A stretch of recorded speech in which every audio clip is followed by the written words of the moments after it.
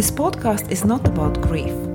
This podcast is about life, love, and finding yourself again after losing a child.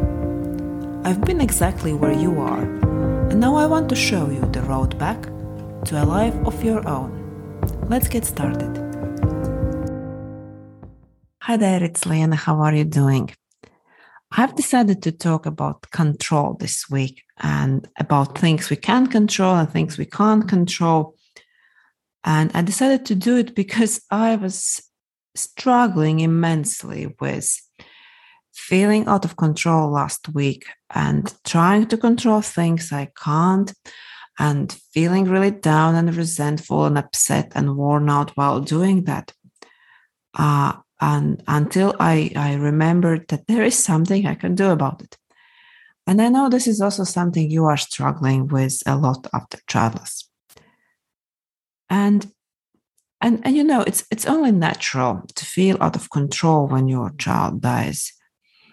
Whatever the circumstance was, how your child died, we do find ways to argue with the fact, pin it on us. We try to negotiate with ourselves and blame ourselves for things we should have done and that we didn't. And then we try hard to control our current life. And we learn that it's not possible to control how our days go, how other people behave. And what has been the most upsetting thing is that we can't control ourselves. We can't control how we feel about our days, our emotions, how we go throughout this journey. And all this just seemed to prove more and more that we are totally out of control. And that sucks. But the truth is that the reason why we feel out of control isn't actually because we have less control than we did before our child died. It's because we are spending so much energy focused on what we can't control that we block ourselves from seeing what we can. And the truth is we don't need to control everything to feel in control of our lives. We just should know the difference between what's controllable and what isn't, and then adjust accordingly. And the less energy we spend focused on what we can't control, the more energy we'll have to focus on what we can. So, I guess, how do we do it? And in order to find more control, the first thing you need to know is the difference between what you can control and what you can't. And then focus on things you can control and let go of things you can't. It sounds so easy, right? And it really is easy, except for the fact that often we don't have a clue of what is in our control and what is not. So what is not in our control? Let's start with that. 3 main categories. The event of losing your child itself, how your body and brain responds to it, and other people's behavior. Let's start with the fact that your child died. Whatever you think about their death, whatever you think you could have, should have done differently, you couldn't have because you didn't know the future then. Now, looking back with the information you have now, you might have chosen to do things differently. But then you didn't have this information and you didn't know. It wasn't in your control. Second thing that's also not in your control is your body's and brain's response to your child dying. We all grieve so differently.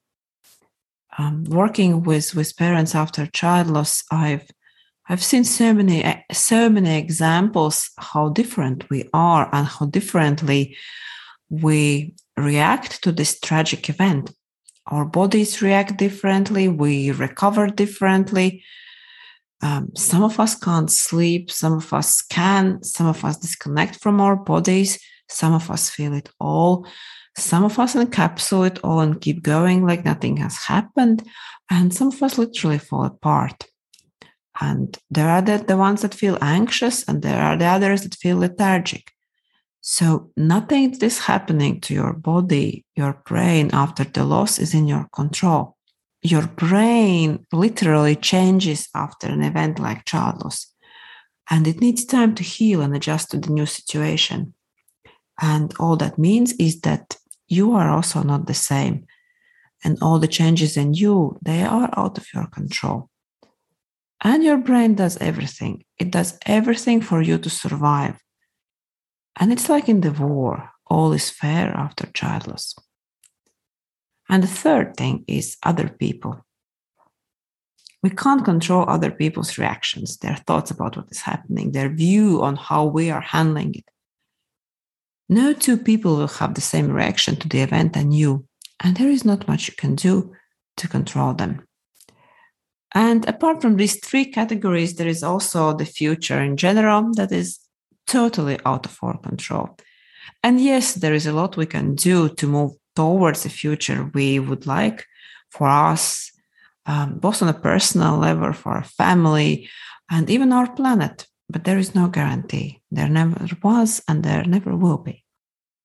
And I really do hope you're not getting upset, because even though these are all the things that we can't control, and they seem so important, so paramount to our happiness, your strength lays in your response to all these things happening. How do you choose to respond, for example, to your anxiety is going to determine how much of a problem it is going to be in your life. The way how you respond to the new you, to your brain trying to adjust to the new situation. Are you beating yourself up for not being the old strong you, or are you allowing yourself to be fragile, to be more slow, to have all the thoughts start popping up? That's what makes the difference. Also, how do you respond to other people not understanding what you need or pushing you where you don't want to go, and so on and so on. And this is where the control lies. I was coaching with one of my clients this week, and my client, she has been struggling with her spouse, grieving in a different way.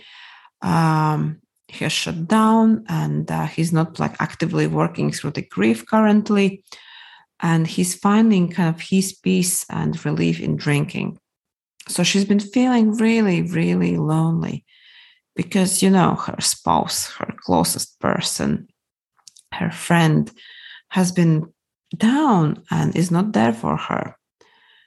And she also has been feeling overwhelmed with all the housework, the kids, and also because of the drinking, the husband is never having enough energy to help her. And on one particular Sunday, she was alone with the kids again, doing all the stuff and feeling angry and resentful at the husband, and wondering if she also is doing something wrong, if she's somehow to blame for not being able to help her husband to deal with the grief in a more productive way. So she's been having all these thoughts and what we discovered during the session is that this whole morning, she's been thinking and obsessing endlessly about her husband being angry. Also, not without the reason, worrying about the future. Like she's been living in the loops of endless negative thoughts. Since, as you know, our thoughts create how we feel, no wonder that by noon she was feeling totally exhausted, depressive, and angry. And by then, not only at her husband, but also at herself, at the kids, and the whole world, really. And it might seem like, what other option does she have?